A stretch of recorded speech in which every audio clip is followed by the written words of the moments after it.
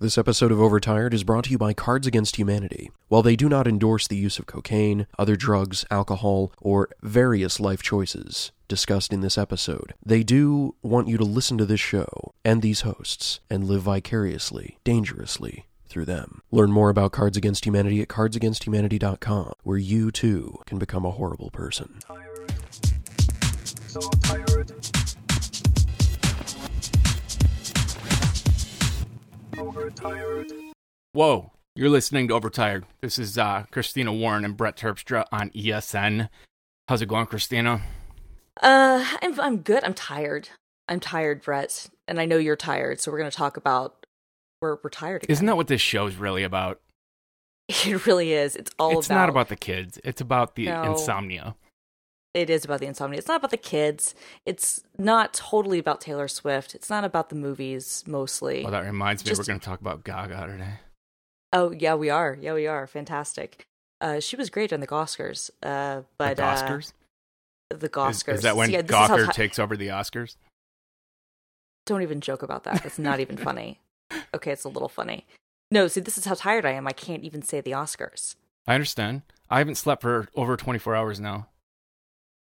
But you know why? Okay, why? Here's what I just realized before we started talking, and it made me really happy, is I never lose sleep because I'm angry. I never lose sleep because I'm concerned. I only lose sleep out of pure joy of like working on something I'm really enjoying. That's when I stay up. I don't stay up to meet deadlines. Screw deadlines. Yeah, screw deadlines. Yeah, and for me, it's like, sometimes it's deadlines, but most of the time it's either I can't sleep or there's a bunch of really good stuff on TV. See, I've spent a lot of time training myself to teach my brain to fall asleep. So when I'm having like racing thoughts or I'm really worried about something, I'm able to shut it off. But what I can't stop is a good idea. My brain will not let me squelch a good idea. I have to like get up and play with it. Yeah. Yeah, that I wish that happened to me more. I mean, most of the time, a lot of my insomnia, and like you, I can usually turn off the massive, like, racing thoughts, anxiety sort of thing. I've gotten pretty good at that, although sometimes that will persist. But a lot of times when my insomnia is bad, it's either not related to anything or I end up making it worse, not by capitalizing on it, by doing positive things and being productive while I can't sleep. If it's like, late at night or early in the morning, but I wind up doing things like reading stuff online or reading a book or watching, Orange is the New Black for some reason on Netflix or whatever. Like I wind up or RuPaul's Drag Race has a marathon and before I know it, it's 6 a.m. and I haven't slept. Yeah. Well, do you find a difference though between reading a book and watching TV? Like when you say a book, you mean paper? Yeah, because books always Kindle. Put me to sleep. Kindle, the blue light kills me, and Kindle is less with the blue light. But any kind of light emitting screen makes me stay awake. But paper puts me to sleep in like 7 pages. Yeah, that's true, and paper does. You're right. I have an easier time with paper. The problem is that most of the time when this is happening, my husband actually is asleep next to me, so I can't have the paper. Okay, I have tips for you. Okay, first tip. Hunting headlamps with red filters. It's what the military uses to be undetectable because red filters don't disturb your sleep patterns or your bedmate's sleep patterns. So you can't... My wife, this is how she reads because I tend to fall asleep and she reads till like midnight. But she just puts on the headlamp and then reads. She doesn't have to go under the covers or anything. I can fall asleep to it, no problem. Awesome. Okay, number 2. I've learned it was some like app on the phone that first gave me the idea on my iPhone, but it's static. If you're having thoughts that you can't let go of, and you can't even start to think about sleeping yet. If you make this like white noise, you just pretend you're turning a radio dial on in your brain. Yes. And it's not something you focus on or like consciously. Right. You just tell yourself there's white noise and like you just fill your brain with static. And you have to kind of hold it for long enough, but pretty soon the subconscious thoughts start creeping in and then you're halfway to sleep. Yeah, that actually, that's a good point, because what I used to do when I was younger, especially, is I used to picture, people talk about things like counting sheep, and really what that is doing your white noise exercise. But what I used to do is I used to picture myself climbing like a ladder on the jungle, like a ladder up to the monkey bars on the playground. There was this longer ladder, and I used to think about just climbing and climbing and climbing, like all the way through the clouds, through the top of the sky. And for some reason, that imagery, which clearly I came up with in elementary school based on what it's from, is one of those things that if my thoughts are racing and I can't, and it's not based on something else where I'm like, I'm just not going to get to sleep, but my thoughts are racing and other things are happening, I can go to that place and it has the same effect on me, where I have that kind of white noise type of thing, where I'm just kind of in the trance of picturing myself climbing up these monkey bars. Yeah, it makes a lot of sense, because it's something that you take a certain amount of like happy feeling in, but it's also something that you kind of know innately.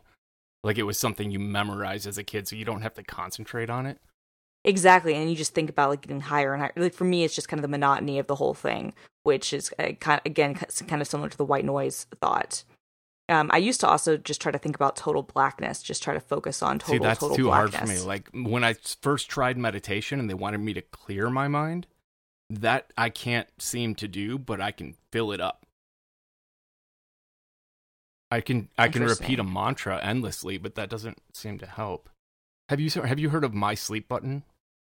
I have not. Okay, this is cool. I don't know how to say his last name, but my friend Luke, he made an app based on new science that basically every like 15 seconds it says a word. And there are multiple ways you can use it, but my favorite one is you in your brain, you have a pencil and you draw whatever the word is. And then 15 seconds later, it interrupts your thought and you start drawing something else. So it keeps you focused away from your own thoughts, but disrupts you often enough that you don't get into the cognitive grooves.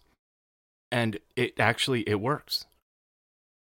Cool. Yeah, it's free on the I'm so tired, iTunes store. It's on the App Store. Yeah, that's what it's called. The iTunes App Store, and it's called My Sleep Button, and I will link it. Link it in the show notes. I think I might have been pitched this, and I didn't know what it was. But no, this sounds awesome. Cool. So, okay, that's very cool. What? Oh, never mind. I got it figured out. I copied the link and it had all kinds of crazy Google stuff on it, and then I realized I clicked it from my own site. I did that to myself. Yeah. So here's what I did last night. This will probably get edited because I might ramble, but okay. So Marked has gotten to a point where it has too many options. Yes, you were saying that. You're saying you're looking at like taking stuff out because it's too complicated. Here's a better idea. I made an intro screen that asks you a series of two choice questions.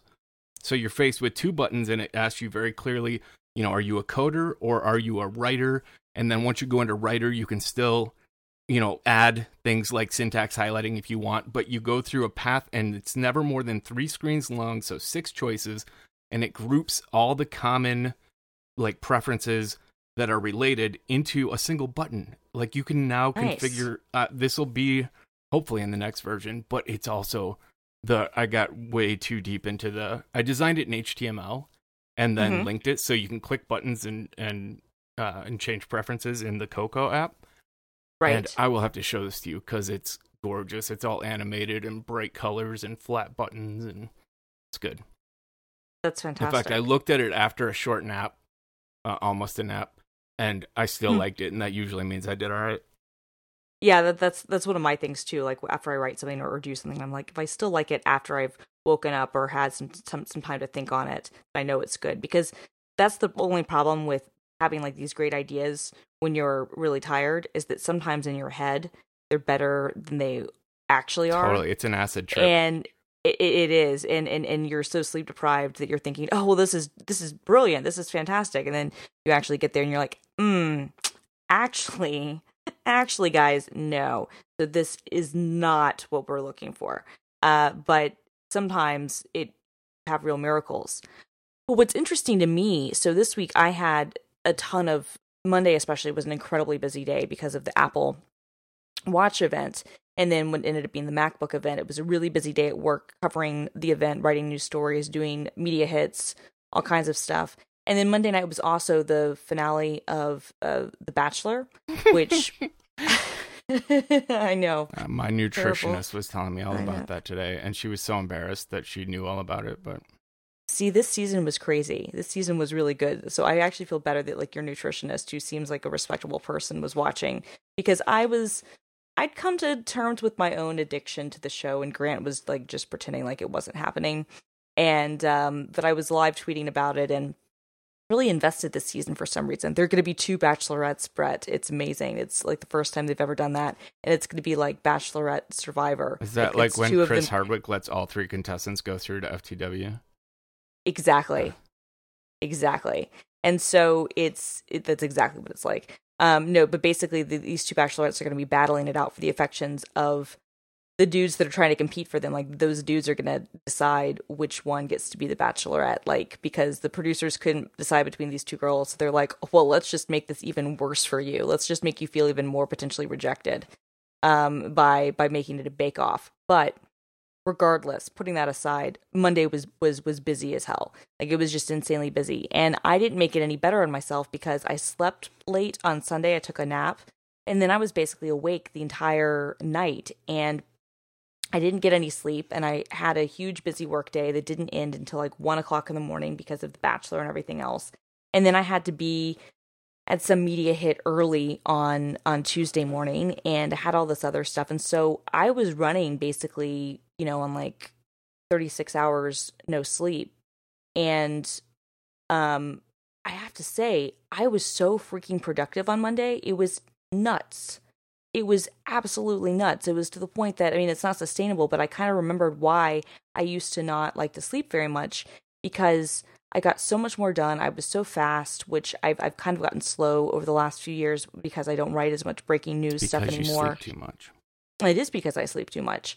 And for instance, when the new MacBook was announced, Mark Gurman from 9to5Mac had leaked basically all the details that he had leaked were basically dead on, except for the Touch ID part, which, it seems reasonable that was something they were considering. I do think that everybody who has ever doubted that his sources are legit or that he has real connections really needs to eat crow right now and admit that this kid, and I say that with like all respect, I think his youth is a huge asset to him. But that kid is incredibly well connected and an incredibly good at what he does. Because he broke that story that no other news organization broke, and he had the details spot on. But anyway, is it weird that I don't like reading the people's predictions? No, it's not. But he didn't do that as a prediction. He a couple of months ago said this is what the new MacBook is going to look like. Yeah, but I enjoy so much the keynote surprises. Oh, I agree with you. And in recent years, it's gotten really bad where I know everything that's going to happen before it happens. Without a doubt. And unfortunately, my job means that I have to kind of predict things and be ready. And part of that is honestly just like a work-related thing. Like when you're covering an event live, you want to know as much about what's happening beforehand because you're expected to write about it and get news out to people on the fly. So it helps me to not be surprised. Sure. Because I can pre-write things. But anyway, in this case, I didn't even pre-write the MacBook rumor. I kind of had something there in case they reveal the new MacBook, but I was not expecting the new one to be announced on Monday. I was expecting, and this gets inside baseball for people who want to know kind of how, the quote-unquote tech journalism process works. But I was truly expecting that was going to happen, but they were going to save it for WWDC. I figured on Monday what they would announce would be spec bumps to the MacBook Pro and the MacBook Air. And they actually did do that. The 13-inch MacBook Pro and the MacBook Air both got speed bumps. The 15-inch did not because the quad-core chips are not yet available from Intel. Well, but so anyway, my recent purchase is not in vain. No. Did you just get a 15-inch MacBook Pro? Yeah, I did, just 2 weeks ago. Okay, well, yeah, no, you're not in vain at all. They're going to have to wait probably until June because Intel is slow on the Broadwell quad-core chips. Nobody knows where they are or what's going on with them. Anyway, so so, I had pre-writing stories. The HBO Next thing, first of all, took us completely. That was awesome. Or HBO Now thing, that was awesome. It's only 3-month exclusive, but it's still cool. But that took us completely by surprise. And our normal media guy was on an interview. He was on a phone call, and so he wasn't able to write it. So I wrote that immediately. And then I'd already kind of like been assigned the MacBook story when that happened, but I was not expecting, like I said, this huge, brand new design and everything. Well, the news comes out, we get the news hit out immediately, and then I'm literally writing and back updating the post as the information is being processed at the keynote. Like I'm literally like writing it in real time and then updating the post every couple of minutes so that, people can see it and see the details as it's coming. And so by the time the keynote thing was done, the post had been on the site for about half an hour and all the details were there. But like, that's stressful. And there's also a sense of adrenaline involved with that. And I was like, then I had I had to do an analysis. I wrote a really good analysis actually of why they redesigned the MacBook and everybody made the inevitable comparison to the 2008 MacBook Air, but I think my analysis post, amazingly, everybody had that insight. I wasn't original in that, but I think that my analysis, I was done with it early enough because I had a CNN hit, that I think it actually was one of the first ones out there to make that connection. Which again, I'm not as fast as I used to be. So the fact that I got that out so quickly and like cognizantly, I was like, holy crap. How much sleep did you have at that point? Oh, at that point I hadn't had sleep in like 30 hours. See, that's my sweet spot. Yeah. And I don't do it all the time. I mean, don't get me wrong. I do sleep and I'll sleep for weeks. Well, on end. But when I get those like kind of manic, not manic, like unhealthy, right. Just like great ideas and I just want to do this and I stay up. It's right between that 24 and 30 hour spot where my brain just kind of falls into a groove and I'm just able to get things done amazingly fast. And then about 5 hours later, it all goes to hell and I start doing that, like when you write poetry on acid thing and wake and up you're like, and regret it. Exactly. Well, see, for me though, I just got a second wind and I was still doing good stuff. Like I had to try to force myself to go to sleep that night. And then I had an early hit that morning. So I had to be up early, but it was, I was reminded, like I'm rambling like a maniac now, but I was reminded by like how much sleep sucks. I mean, it's great, but it's like, I wish that I didn't have to do it because sometimes that lack of sleep really does give me this sort of energy boost and kind of, like high and like productivity boost that, my God, it's fantastic when it happens. I know. See, I wish I could find a happy medium because I do enjoy a good sleep when I wake up and I feel good and I can tackle the day, but then I'm slow. I'm like groggy then. But like, I wish I could get this kind of just focus without needing drugs, just like have this focus and still be able to get sleep that is going to guarantee that I don't die, before I'm 50. Right. I mean, that's my whole thing. And the thing is that I'm not on them right now, but I've taken stimulants, for focus and for anxiety for about 15 years. And I'm not on them right now because my blood pressure was kind of, and my heart rate was kind of going through the roof. I just got put on like meds for both cholesterol and blood pressure yesterday. Wow. I've been peeing a lot. They put me on like statins and I don't even know what they are. I read all the instructions though. And I'm in trouble though. Yeah, well, for me, it was like my standing heart rate was like 130, and that's just ridiculous. And so I was concerned about my blood pressure and my heart rate and other stuff, and so and then I didn't really need them for the anxiety stuff anymore. But and I have to say, a lot of the effect of the stimulants had kind of worn off in terms of ramp effect, because I've been on them for so long. But I have to say, like the sleep focus stuff, like the lack of sleep focus stuff, is so much better than any stimulant I've ever been on. It really is. Like it's better than Provigil even, and Provigil's like the best. Like it's nuts. It's like, well, it's weird because it works because you're making your brain tired enough that it can focus instead of amping it up so much that it can focus. Yeah, I guess that makes sense. Like for me, it's very much that I just don't have the energy to be distracted, and I just stay focused and get it done. Yeah, that's a good point, because for me, a lot of times I do think it is like distractions. Like I'm not ADD in the traditional sense. Everyone's ADD to some extent. Well, that's what I'm saying. But I'm saying like I'm not to the point where like, at least I've had medical induced ADD before, but I'm not to the point where like I can genuinely be like, is that what they call smoking pot now? No, I mean, I've been on medicine that like one of the side effects has genuinely been that it like made me like for real ADD, like couldn't focus for 2 seconds. Like, wow. Like, and this is when I was in high school. It was terrible. I mean, in general though, but I can be distracted easily and I can be kind of, pulled away from things, and it can be hard. I've got to really force myself sometimes to clamp down and do it. But yeah, when the tiredness happens, it's just like the focus is there and it's so good. Okay. So good. So here's what happens to me is it'll be 11 o'clock at night. Like last night, for example, I'm working on a help book for the new release of Fantastical, and it's awesome. Can we talk about that? Oh, sure. Okay. It'll be out soon enough.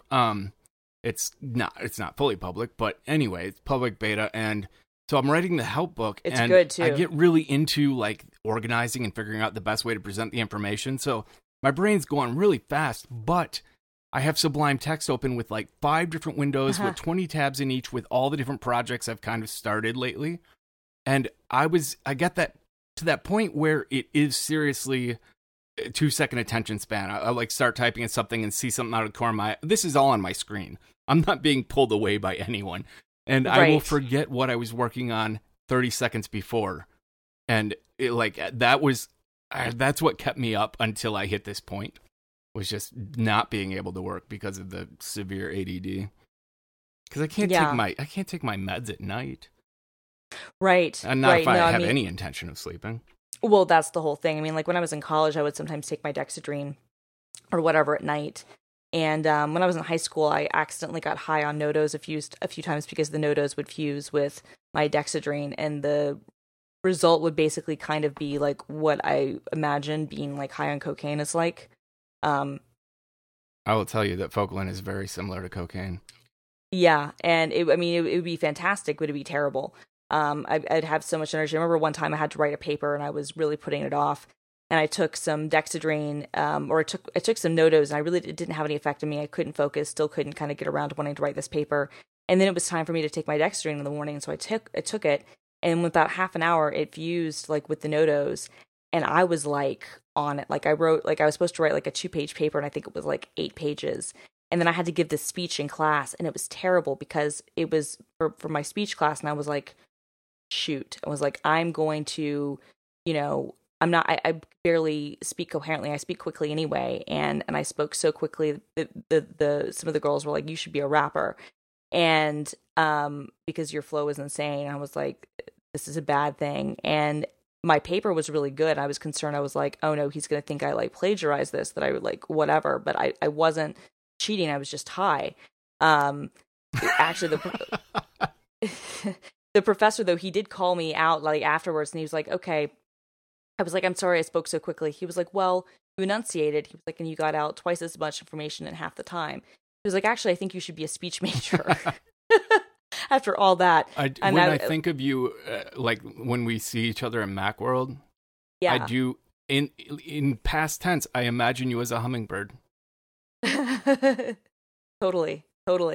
No, no, when I'm like at those moments, I mean, it's awesome. The crash that time was bad. I remember cleaning the dorm apartment like ridiculously, and there's probably video of me somewhere scrubbing and cleaning the stuff like a maniac. Like it seriously was like I was on coke. I imagine. My one experience with cocaine was non-eventful. But I don't know how that a lot of information for a podcast. Well, we won't talk about it. You're obviously uncomfortable. I'm not. I mean, it was at a sorority thing, and I don't even remember. It was so long ago, but it didn't do anything either way. So this was one of those. Off. Probably, I didn't pay for it. Somebody had it, and it's just like, oh, whatever. That was baby powder. They told you it was coke just to get you out, like all excited. Probably. Was it a guy? Probably. No, it was some girl who was at the formal thing for the fraternity event who brought some in. And we were the cool kids who were doing drugs at the at fraternity formal. Yeah, as you do. Does Dexatrim have Dexedrine in it? Are they related at all? They used to be. Yes. They used to be. And then they had to remove the Dexedrine from the Dexatrim, kind of like taking and make Coke it different. Out of Coca-Cola, but exactly. But you keep the name the same. Yes. When I was a wee lad, back when Sudafed, when you could buy pure pseudoephedrine straight from the gas station in bottles of 20.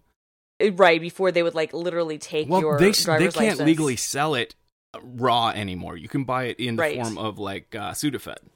But back then, man, Dexatrim had a generic version at one of the superstores, and you could take 20 of those and then go to a punk rock show, jump into a pit.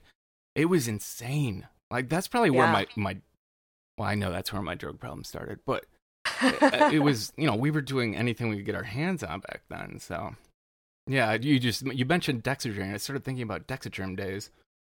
Yeah, no, I mean, Dexatrim, that's really what it was used for. And Dexedrine is basically just Adderall. But for me, it worked better.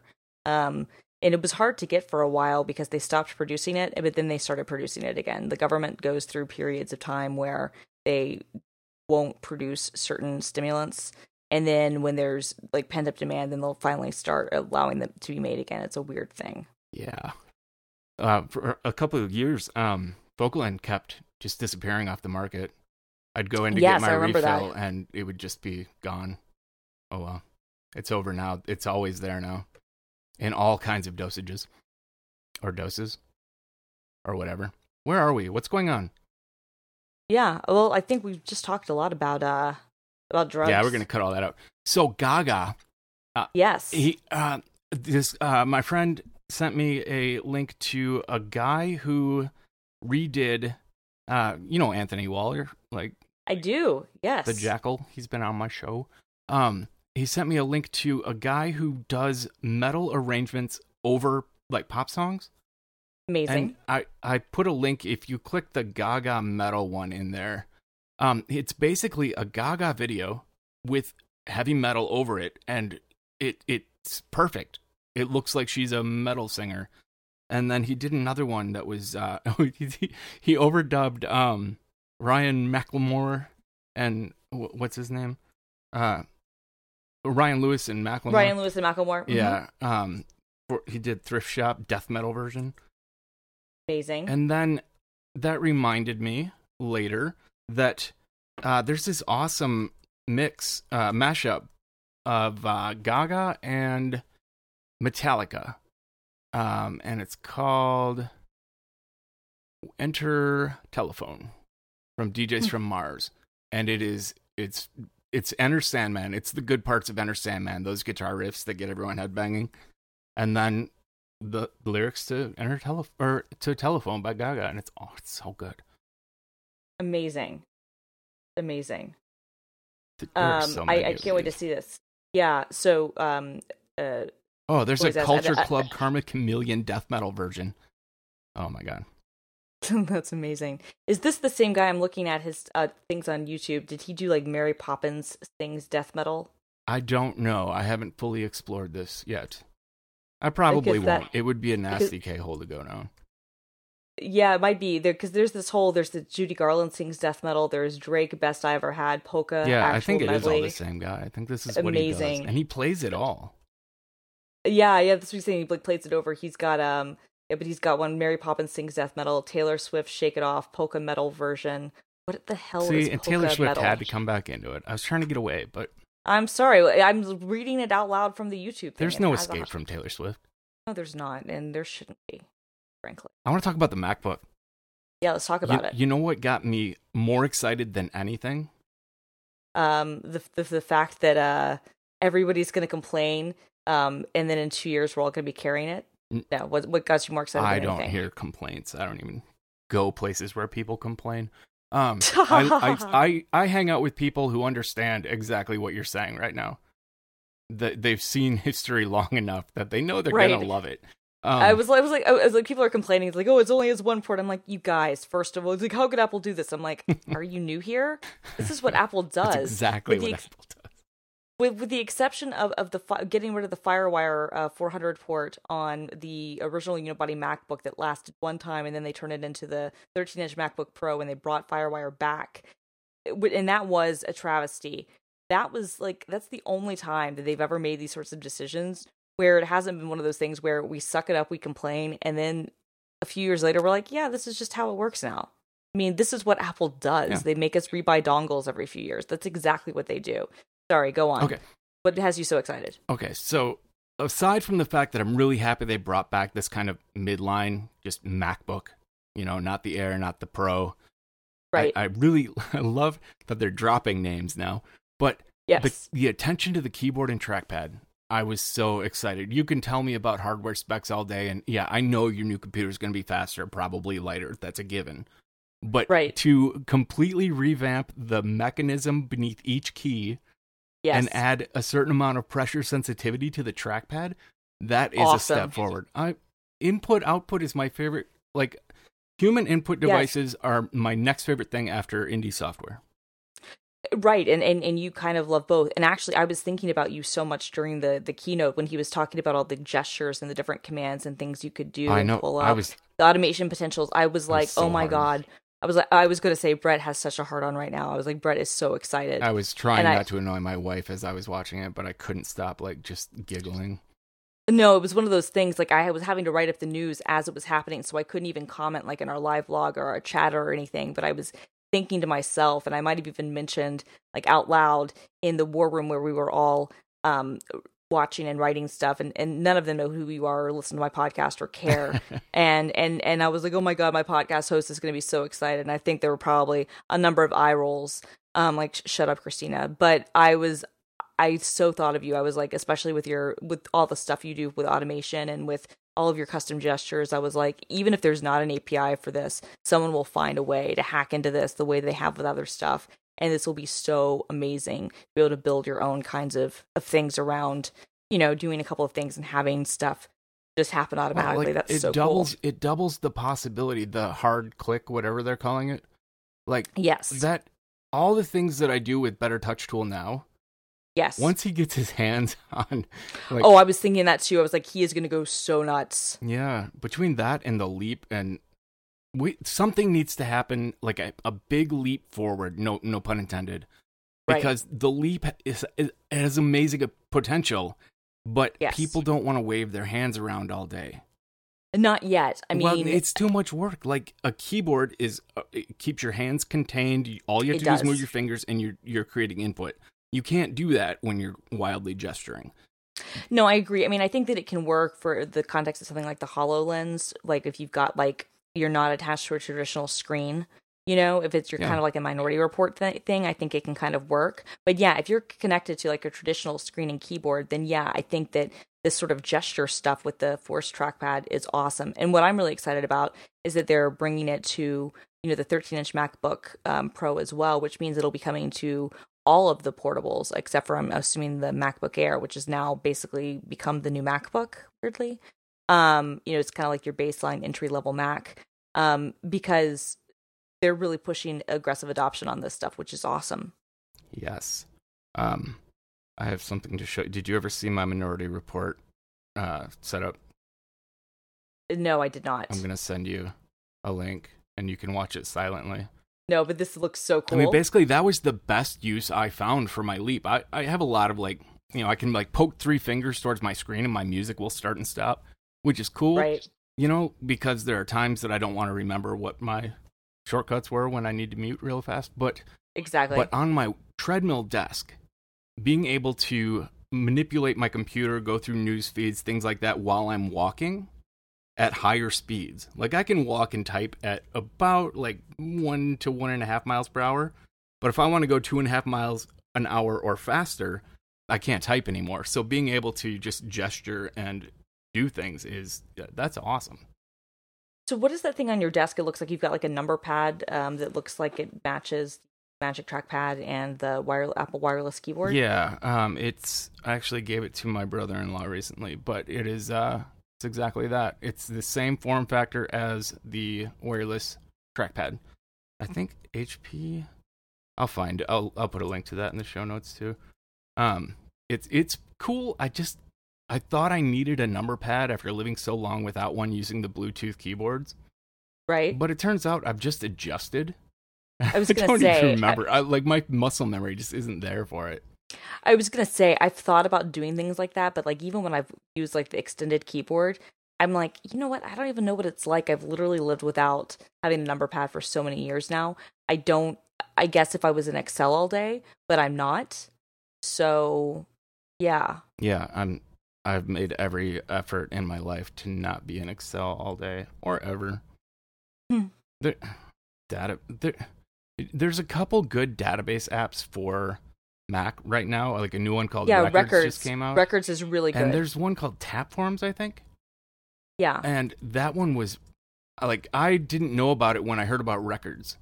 And it was, I don't know, I'm really impressed with it as well. But, like, ever since, who made Bento? That was FileMaker, which was Apple, but they got rid of it. Right. Ever since they pulled it, it's kind of been a desert. It has. And that's kind of why I was excited about Records, because Records really reminds me of, like, bringing Bento back. Yeah, like a friendly database. Exactly, because a lot of times you need that, like a personal database thing. You know? I want to need it. That's the problem, is I see these things, I'm like, oh, what could I make a database for? Right. I mean, for me, it becomes very rare. I mean, it's things like keeping track of my DVDs or my clothes or other things. But yeah, you know, I mean, and people are like, oh, you could use Delicious Library. You could use this. You could use that. And it's like, is Delicious still in existence? It is, but I haven't used it in such a long time, and it hasn't really been updated in a long time. Yeah, it was for a while. It was updated like all the time, and then it just kind of all the time. Yeah, I mean, and that aesthetic has kind of gone away too, you know, which is kind of a shame, but it is what it is. And I don't know, I like Records. Tapforms, I've looked at that one. I haven't tried it though. I haven't either, but it's iOS as well, so that's kind of. Yeah, I know that the Records guys are working on an iOS app. The problem with Records right now, and I've been very clear about this, is it does not have the export formats. Right. It can export to Records. Oh, he's working on that. I talked to him on Twitter, and like that's like their first thing that they're doing. Yeah, I'm looking at Tapforms now. I mean, that looks nice for sure. And yeah, I didn't know about this when I got Records either, but I like all the stuff that has like the iCloud syncing and has the ability to do the barcode scanning and that sort of thing. Like that's all really hot. Oh man, I mean, because that's one of the cool things about Bento, you know, is you could do all that stuff. And like Delicious Library was so good at scanning. It was so good at scanning. Like especially when they had like the iPhone app adapter and stuff. Like that's just like didn't he sell his scanning, his like the code that he wrote? Yeah, I believe he did. Maybe he made enough money off that code. I don't remember now. I don't want to wildly guess, but I remember it went well for him with that. Yeah, but I bought a what were those cat-shaped scanners? Yeah, the QCats. Yeah, the QCats. I got one of those just for Delicious Library. So did I actually way back in the day. And then it became just as fast to just use your iPhone. Yeah. But back in the day before the iPhone had a camera on it, I had a QCat. And it was funny too because the company that built the QCat, you know, that was supposed to be like this advertising mechanism, was basically QR codes, but earlier and even more poorly executed. If you can imagine, even crappier QR codes, that was QCat. And it was supposed to be, you know, this big venture that a bunch of companies invested all kinds of money in. One big publisher, I can't remember which one it was now, was part of it, and it was ridiculous. And they sent them out. I remember getting them in the mail for free all the time. In like 99 and 2000, and it was the dumbest, most horrible thing, but people have kept that QCat community alive by, you know, figuring out cool things to do with that little dongle, and one of them was turning it into an epic barcode scanner. It's a good piece of hardware. It's a handy, cheap piece of hardware. Yeah, no, I mean, it was, you know, for what it was designed for, it was kind of a terrible thing. I mean, who's going to like scan magazine ads and then take the URL back to their computer? Sure. But explain to me why people hate QR codes so much. I've never understood the outrage. Well, there's just no point to them. I mean, they're annoying. I think the problem is, especially on the iPhone, there's not a built-in QR code reader, so you've got to use like a third-party one. See, but I think there should be. Like, I can fit an entire address card and like 5 links into a QR code, put it on my business card, and have a nice, clean, elegant business card with the QR code just big enough to be able to scan. And I don't have to cover, like, people can then get everywhere for me. And that's fine. And I think for those cases, it's fine. I think the problem is twofold. One, actually getting QR codes into systems is still more friction, full of more friction than it should be, right? So if it was built into the camera app and if it was built into like your webcam software, then that would be one thing, but it's not. So you've got to use a third-party app. So that's number one. Number two is that while it's great, I think, for things like business cards, especially if you have it like linked to like a VCF file or whatever, like doing what you're doing, most people are trying to use them around advertising stuff. So they're like, oh, we want you to scan this and it'll take you to this URL, which will then give you, you know, some random advertising stuff. And it's kind of, to me, a solution in search of a problem. We haven't needed an easier way. You know, people don't want an easier way to get ads. I mean, at this point, iBeacon is kind of taking the place of QR codes, but they're probably going to work, and that it can send you push. Well, it'll work because Apple's making it. You know, like they're making it, building it into the ecosystem. Well, but not only that, but it's coming to you rather than making you go to it, which I think is the right way to do things. When you put the onus on the user to interact with you in a way that's going to cause them to have to, you know, right, but it's not the user's fault that no one really adopted it. I still think it was a great idea. Well, I just think that the people who adopted it early on were adopting it in search of a problem rather than with a solution. But one good example I ever heard of QR codes from somebody was using it for people to sign up for surveys, like trying to get people to like take health surveys and information like that, where you could literally like, you know, like go to the QR code rather than trying to get the survey link out. Like I think things like that, you know, for trying to get people to sign petitions or to sign up for other things, like I think that actually is useful. But it still doesn't change the fact that, you know, you have to have an app. And wait, hold on. For a lot of people. Here's a perfect example. BitTorrent Sync. When you hook up a mobile device, you share a folder, it puts a QR code on your screen, you hold up your phone, connected. That's it. Well, because they've built that into their app, which is great. That's what I'm saying, though, is everyone could have built it into their apps. Apple could have built it in. But they didn't. And so because they didn't, I mean, you know, like, because they didn't, the onus is on everybody else. And so you can't expect the user to want to go out there and do it. I mean, I agree. If you're going to use a QR code, that's fine, but you've got to build it into your app to support it. I mean, like 2auth apps do that. Authy does it. Google Authenticator, like, and that's great.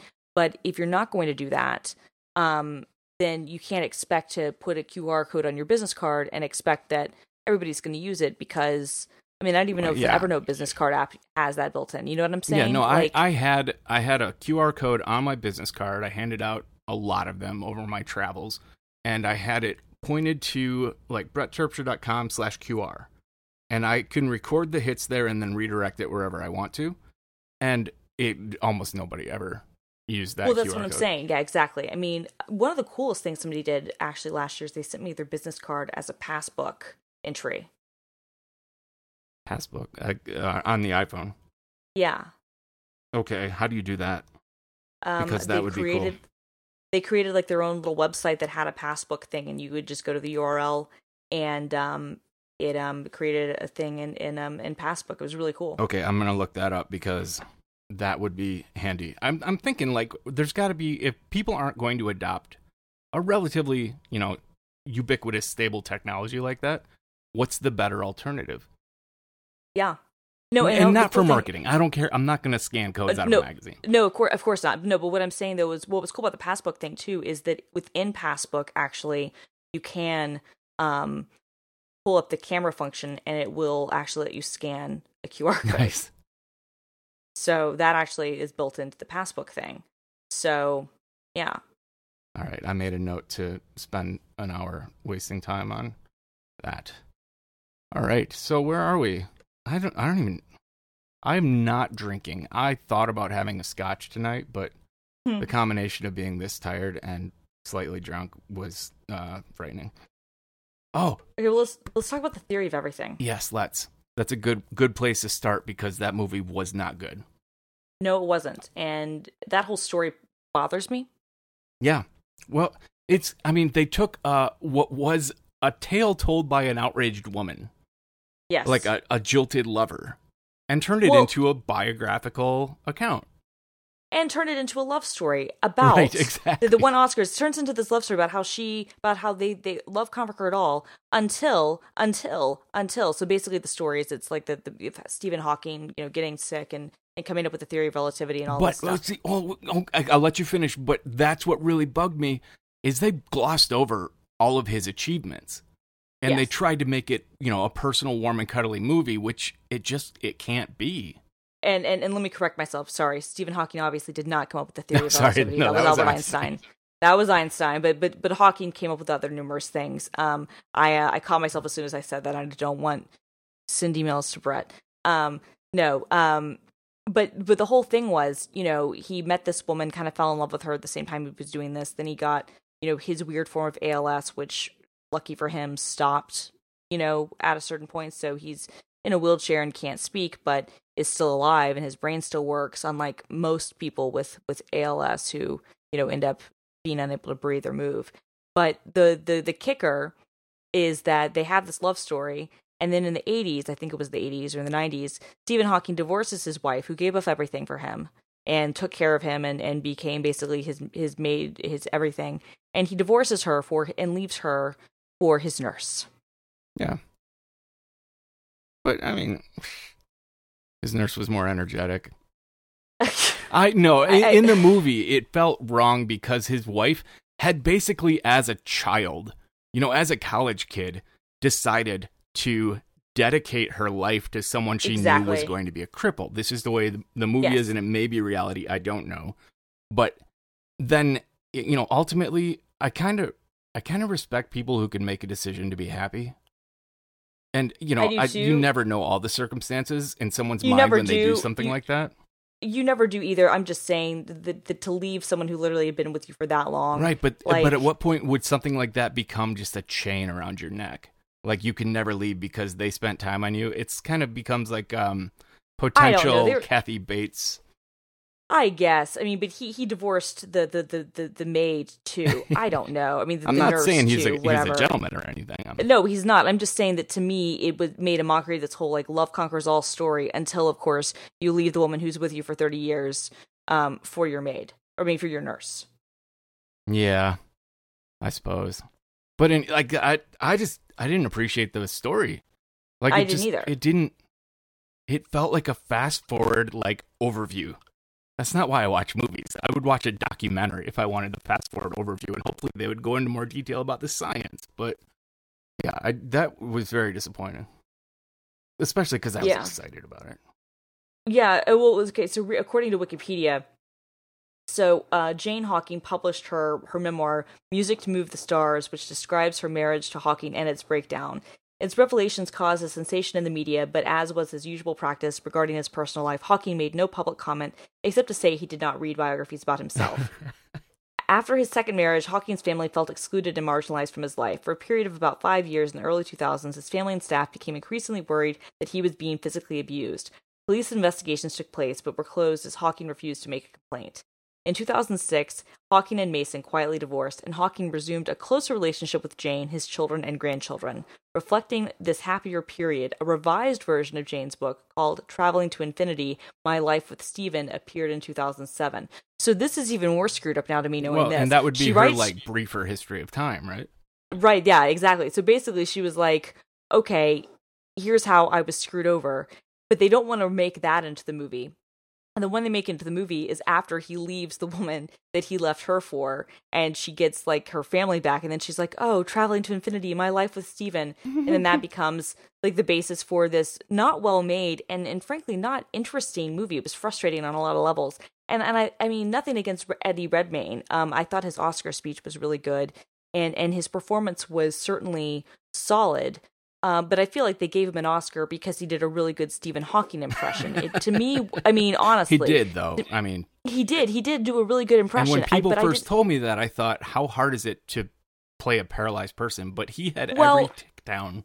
He did. And I'm not in any way, like, saying that he didn't do a good job acting. But to me, there's a huge difference between his performance in that and what What's His Face did in My Left Foot. Because that, to me, was a much deeper and better performance.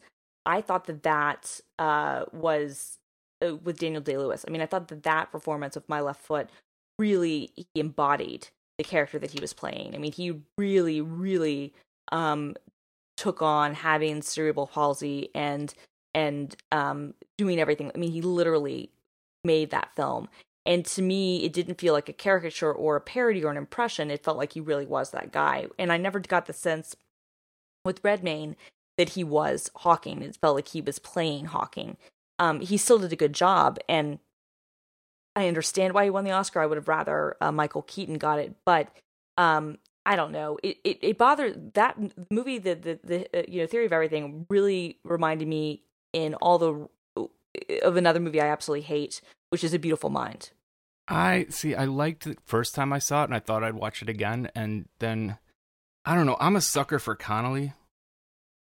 Yeah, I like her too, but I didn't like what they did with her character. I hated the Kiva Goldsmith script. I thought was BS. I thought Russell Crowe winning for it was BS. I thought it was a crappy movie, and I really like Ron Howard. But again, it was one of those things where exalting these real life figures and creating a fake biography of them that gives them, this greater sense of what they were, and creating this really false and, to me, like, uninteresting narrative. Like, I think the real story would have been more fascinating about the Beautiful Mind guy. And I don't know, it makes you want to go watch Requiem for a Dream. It really does, because, well, that's speaking of good Connelly films. I know, right? Did you see your last one? No, I didn't. Stuck in Love? No. It's good. Yeah, I was surprised. It was one that I thought would be good to watch with my wife because it would probably make us both happy, but it actually made me really happy.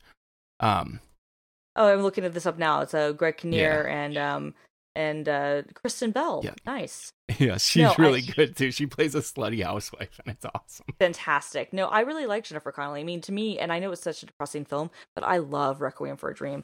And actually, that's a great book. I don't know if you've ever read the book. I have not.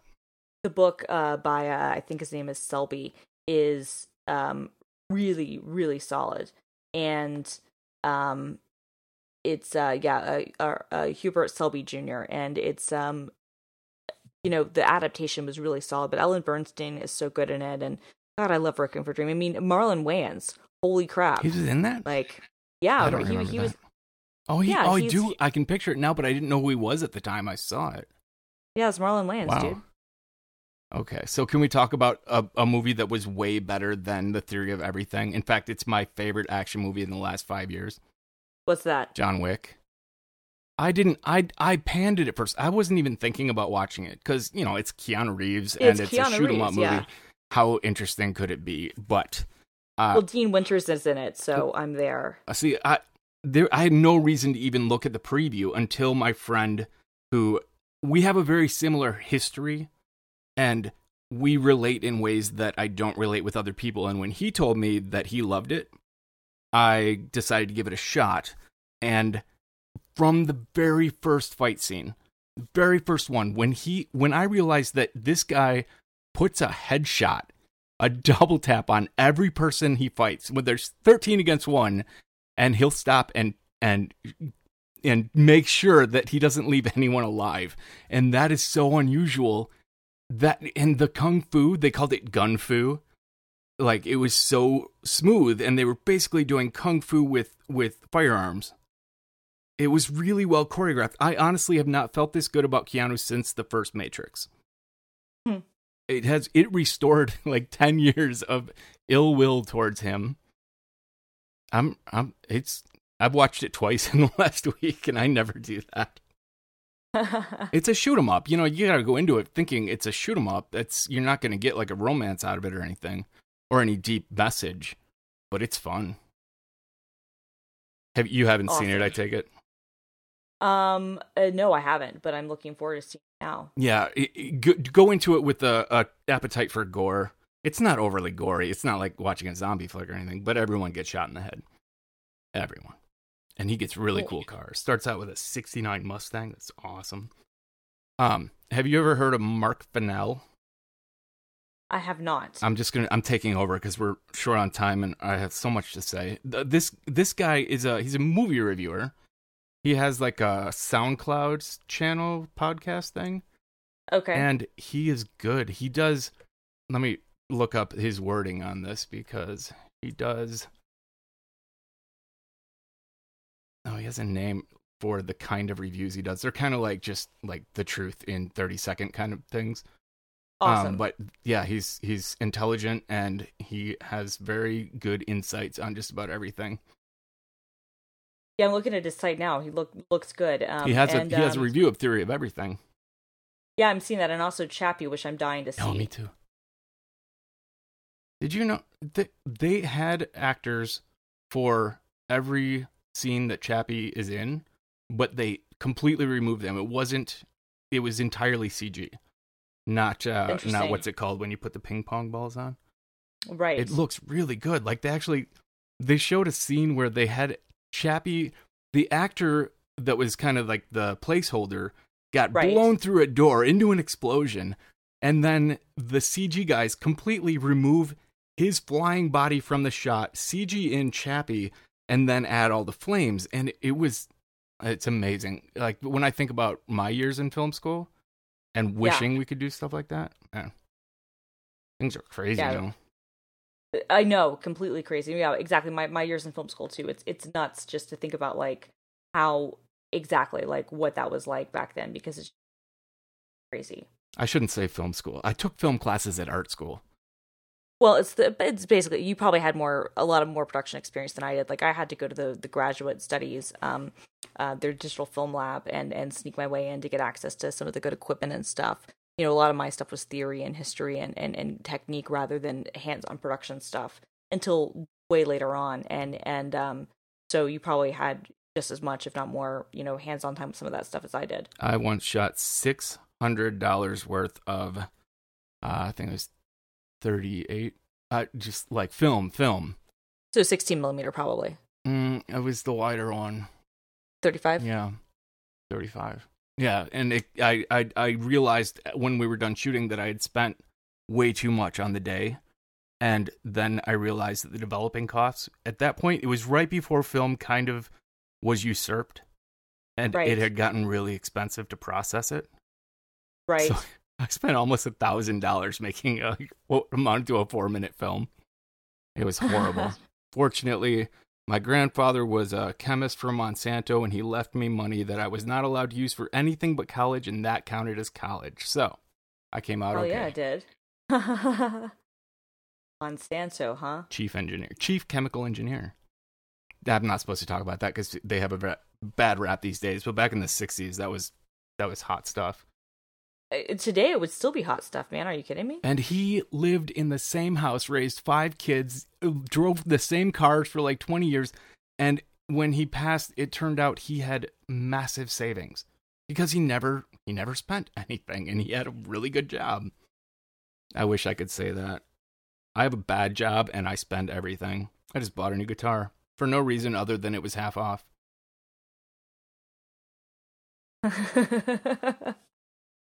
Ibanez acoustic for $200 off. That's not bad. Anyway, okay. So, do you have time? We can put an extra few minutes on here so Moises has something to edit. Yeah. All right. What's left? What do you have? Well, we covered everything on my list. That's amazing. I know, it is amazing. I'm super excited. I'm trying to think what else. Are we going to say anything about the Apple Watch? Are you going to get one? I will not be getting an Apple Watch. It's too expensive to justify something in first edition. Yeah, I understand that. Like, for my job, I obviously have to get one. Oh, poor you. I mean, I would love it. I'm amazed with the potential.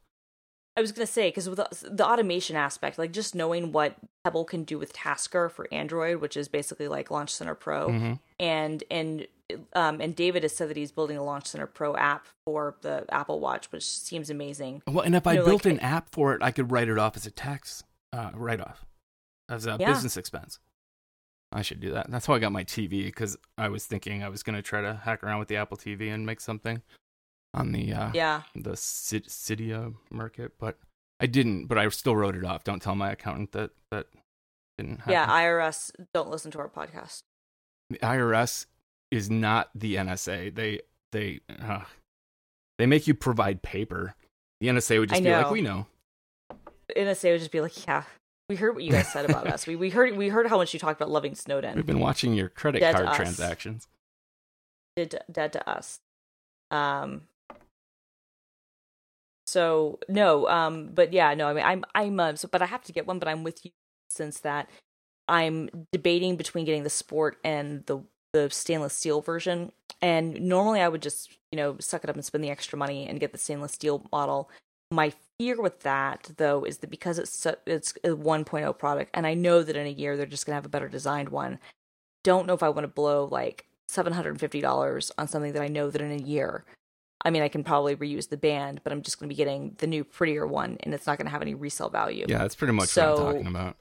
So, I'm kind of in a place where I'm probably going to wind up getting the Sport with the band that I want, and it'll still be like $600, but then at least I can still use the band. I don't know. So I guess I can like write off the $350 for a work expense, but I don't know. Yeah, it's just, I mean, that the improvements are going to come hard and fast in the next version. Exactly. It's going to be like the iPad to iPad 2. Anyone who bought number 1 is going to want number 2 really badly. Absolutely. And some of us can't spend $550 on a watch every year. Exactly. Or it's like don't I've got want to spend to. that on I a probably phone. could. Or don't want to. I mean, I could, but yeah, exactly. And it's one of those things, like I don't mind doing it. I kind of do. But like it's hard when you literally know, like looking at it looks so much like the iPad 1. And the iPad was great, but it was one of those things where you were like, we knew that the iPad 2 was going to come out. Like, and it was still worth getting the iPad, don't get me wrong. Like, that was completely worth it. But the iPad 2 comes out, and it looks better, is thinner, has a much better design and profile, it has more RAM. You know what I mean? Like, that they're going to get all the... It's going to be so much better. But at the same time, there's the whole, fear of missing out with tech stuff. And with my job, I literally have to get a watch. But I literally have to get a watch, but work won't buy me. Anyway, it's becomes one of those things where I think for tech geeks, it's going to become an interesting kind of like litmus test, because like how much of the Kool-Aid do we really drink when you literally know that this thing is going to be obsolete in a year? Well, are you still going to get when it? You can justify it by saying it's my job and I get, paid to do this, then it's a different story. Agreed. That's what I'm saying. So for me, I'm not pretending that I'm the normal person. I mean, that's how I get away with buying so much software. Right. Yeah. Well, that and we just like software. Well, yeah. I mean, that's the thing is I found a way to get paid for doing exactly what I want to do, and that I enjoy. I was quoted saying something like that on a Nosby interview. Nosby has a version coming out for the Apple Watch. Nice. I assume all the productivity like apps are going to be doing that. Yeah, Invoice2Go has an Apple Watch app that actually is really smart because it'll help do like time tracking. Oh, nice. That's a perfect thing to do with a watch. It actually is. I mean, genuinely. It's like actually one of those perfect things where you can start it and then do time tracking and then stop. I mean, I think about it, like how much easier it is to be able to tap and stop stuff rather than, especially if you're working on something that isn't tethered to a computer. Yeah, I mean, you're going to look at your watch anyway. Yeah. And then maybe you'll remember to punch in and out now. Right. Or, if you're doing something that like, if you're not doing coding or writing or something where like you can have like a time tracker, like, widget open, you're doing something else, making calls, doing other things. It's like it's keeping track of it. And then when you're done, okay, like, okay, cool. Now I can, tap twice or whatever. Yeah. I have spent many hours designing elaborate systems that make up for the fact that I never remember to start a timer when doing client work. I mean, my computer literally tracks my movements. If anyone ever stole my system, they would know way more about me than they should. My computer knows more than my wife knows, and I'm very open with my wife.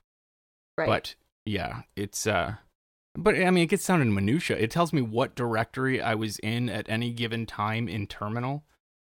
Yeah. There's some really good apps for that, though. I don't know if I want to know all that. Like, I don't think I want to know how much time I spend, watching YouTube videos. Yeah, you don't. It's amazing how disproportionate your idea of what you did is to actual concrete time intervals. Not you personally, but like for me, I know. Yeah, I spent some time, playing on YouTube and Facebook, and then I got some work done. And you look at it, and it's like 1-to-3 ratio, except 3-to-1, depending on what order you did it in, I suppose. But yeah, all right. I found the Mashable Apple Watch event post. This isn't by you though. I did Apple Watch and MacBook. Everything you need to know.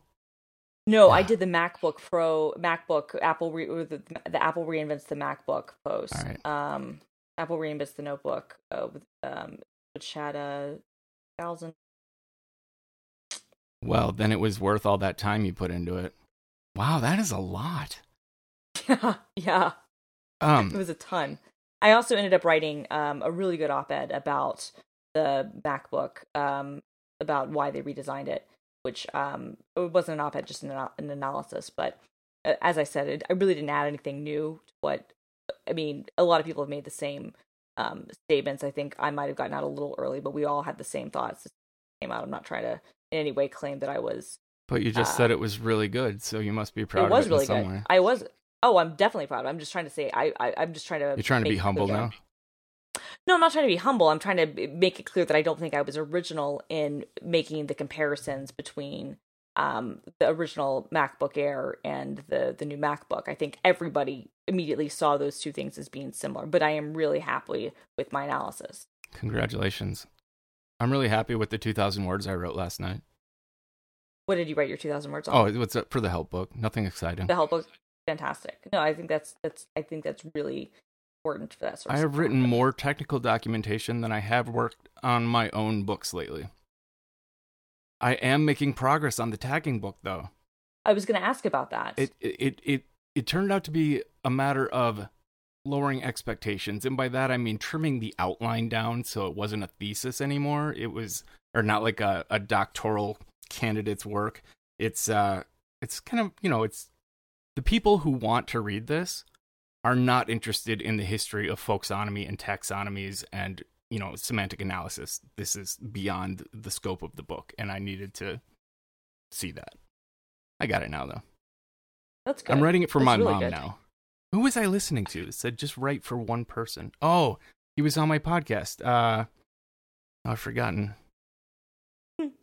Take the Stairs. I forgot his name, though. He wrote a book called Take the Stairs, and he said the secret is just to write for one person. And that actually works.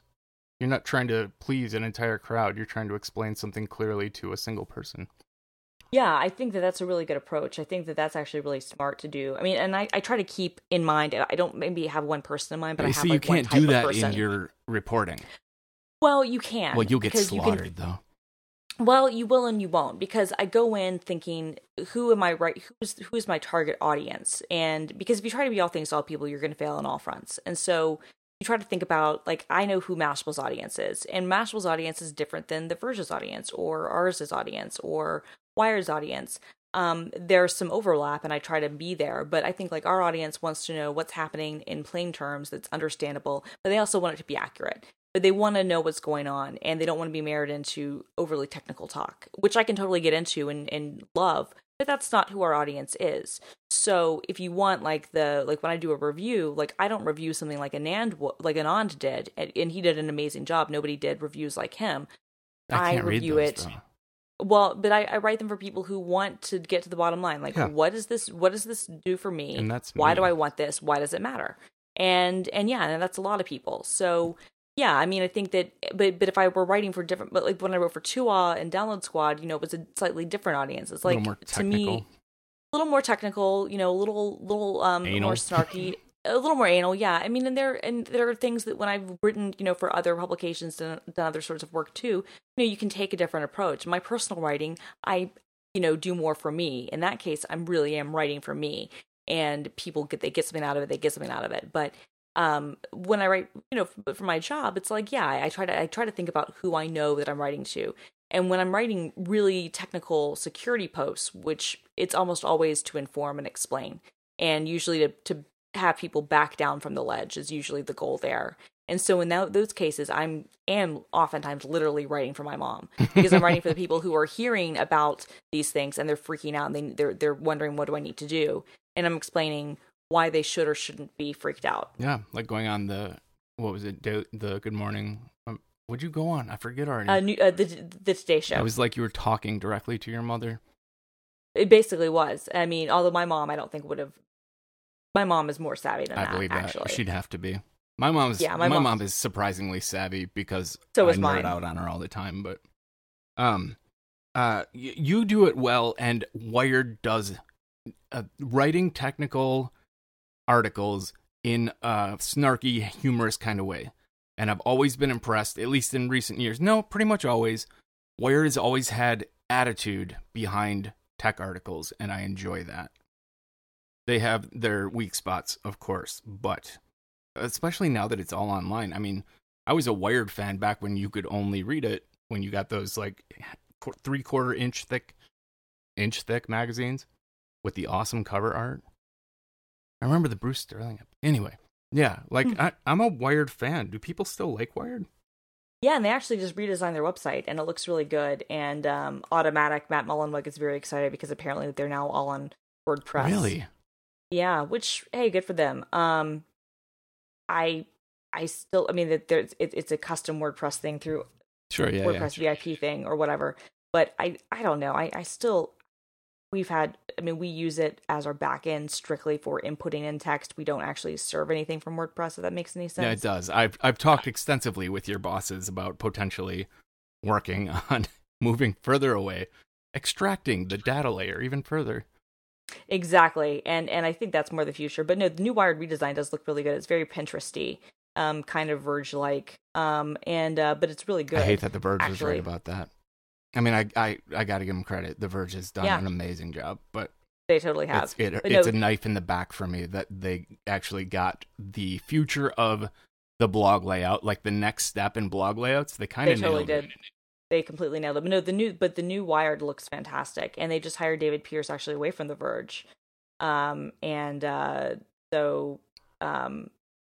he moved to San Francisco. So they've gotten some good hires. That's nice. Yeah, it is nice, and Wired does really good stuff. I really enjoy especially their security and cyber stuff. I really enjoy. So there's a lot of Typekit going on here, and Chrome on both of my computers, as of the last update, started 403ing all Typekit requests.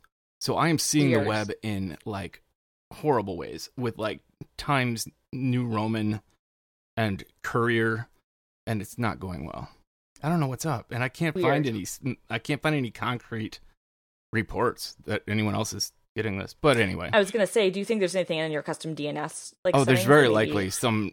I have so many plugins running in Chrome that I can't see my URL bar if I'm on my 15-inch screen and it's not in Retina mode. And it's not in Retina mode, I right? just get this little half-inch white space. Yeah, I've run into that too, where I literally have to like move it off. Like if I have to click like the hamburger button, or not the hamburger button, the double parrot, and see like another like 10 things that are off screen. Did I ever show you the plugin manager plugin?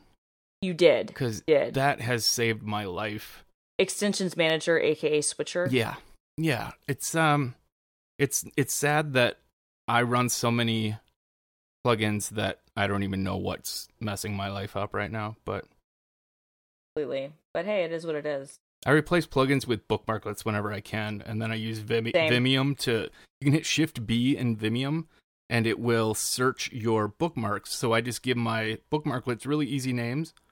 And then I can just, basically, it's like launch bar in my browser. It's pretty cool. That is cool. That's very cool. So Google Code is dead. Yeah, but the government is contributing open source now. Did you see that tweet I sent? I did. That's hilarious. That was, it was like a wiretap, or like a packet analyzer with a copyright that says, this is the work of the U.S. government. I think it's awesome. I mean, we paid for that code, so. Yeah. Absolutely. But yeah, didn't Google Code technically get sunset 3 years ago? I mean, they're just finally now shutting the shades on it. But yeah, it was like they haven't accepted new projects forever. Oh, that's true. I don't know if it's been 3 years, but yeah. But it's funny how like GitHub totally won. Oh yeah. Well, it was superior in every way. Yes, but it's one of those things where I never would have thought that Google is so cocky about so many things. It's always fun to me when they lose. Yeah. See, I wish I understood Java, or like why people love Java so much, because every job I've looked at with Google that was on the programming side and not the design side, it's been Java. They want Java. Everything's Java, and then Android is Java. So, well, I don't know, because the only real people I know there. I mean, I know some people on the Android teams and whatnot, but right now it's all about Go. Oh yeah, that is true. A lot of the stuff that they do open source is all in Go now, and I feel completely left behind because clearly Google has strong reason to believe that this is a valid language that will be extremely useful in the future, and I don't have any idea how it works. Yeah, my friend Brad Fitzpatrick is on the Go team, and he does Camel Store stuff, and so he does a lot of stuff in OCaml, and that's how he got on the Go team, and all about Go these days. Yes. Yeah, see the Java part, the Java part that's not Android is mostly their like back end server, right. And I mean that's the stuff that fascinates me about Google is, you know, the algorithms that are determining how we see the web. But it's also pissing me off lately because we're not seeing the web right anymore. We're not seeing the web as it exists. We're seeing it as Google wants us to see it. And you know, I use DuckDuckGo, but Google kind of controls the flow of traffic, and therefore they determine what's popular. And even DuckDuckGo can't avoid Google's influence on streams. No, they can't. It opens up a lot of really interesting questions. Yeah. Did you read Marco's article about blog traffic recently? Yes. It had the S word in it. I'll find it later. But yeah, like traffic for a lot of us bloggers, mine's not down, but it's been stagnant for a year. Like for a long time, it was growing, you know, on an exponential curve. Right. Now it's just leveled off. Well, and again, it's kind of the reasons that Marco points out is that, you know, they make it harder for people to discover new things because they're kind of showing you your history back at you, right, rather than showing you, you know, they've kind of honestly gone. They've kind of gone, to me, against their search roots, which was the whole idea of Google was that it actually was showing, you know, they had their algorithm based on what had the most clicks versus and the most relevance. The most relevance, exactly, versus, you know, what was ranking the highest based on, you know, some of the Yahoo stuff. They literally obscure the web from us now. They literally do, and it's all in the name of making it customized. But yeah, you get into this bubble where it really is. You know, even when you, and it's hard, even if you use incognito mode, it's not a true, oftentimes, test, because even then that sometimes they're pulling in some cookies for some things. It's like not completely, you know, clean, and it's difficult because, you know, the web I see and the web you see are different. And not only that, but when it comes to blogs, it was a very underreported thing, but they got rid of blog search from like news. Like you used to be able to like search for a topic and like see news, and it was separated into news sources, or you could do like a blog search. Blog search is dead. And so they don't even surface a lot of those personal sites anymore. And so if you're not considered a news site for Google News, if you write about something relevant or recent, you're not even going to show up in that sort of thing, which is how a lot of people discover stuff. Right. And by the time you do show up, it's irrelevant.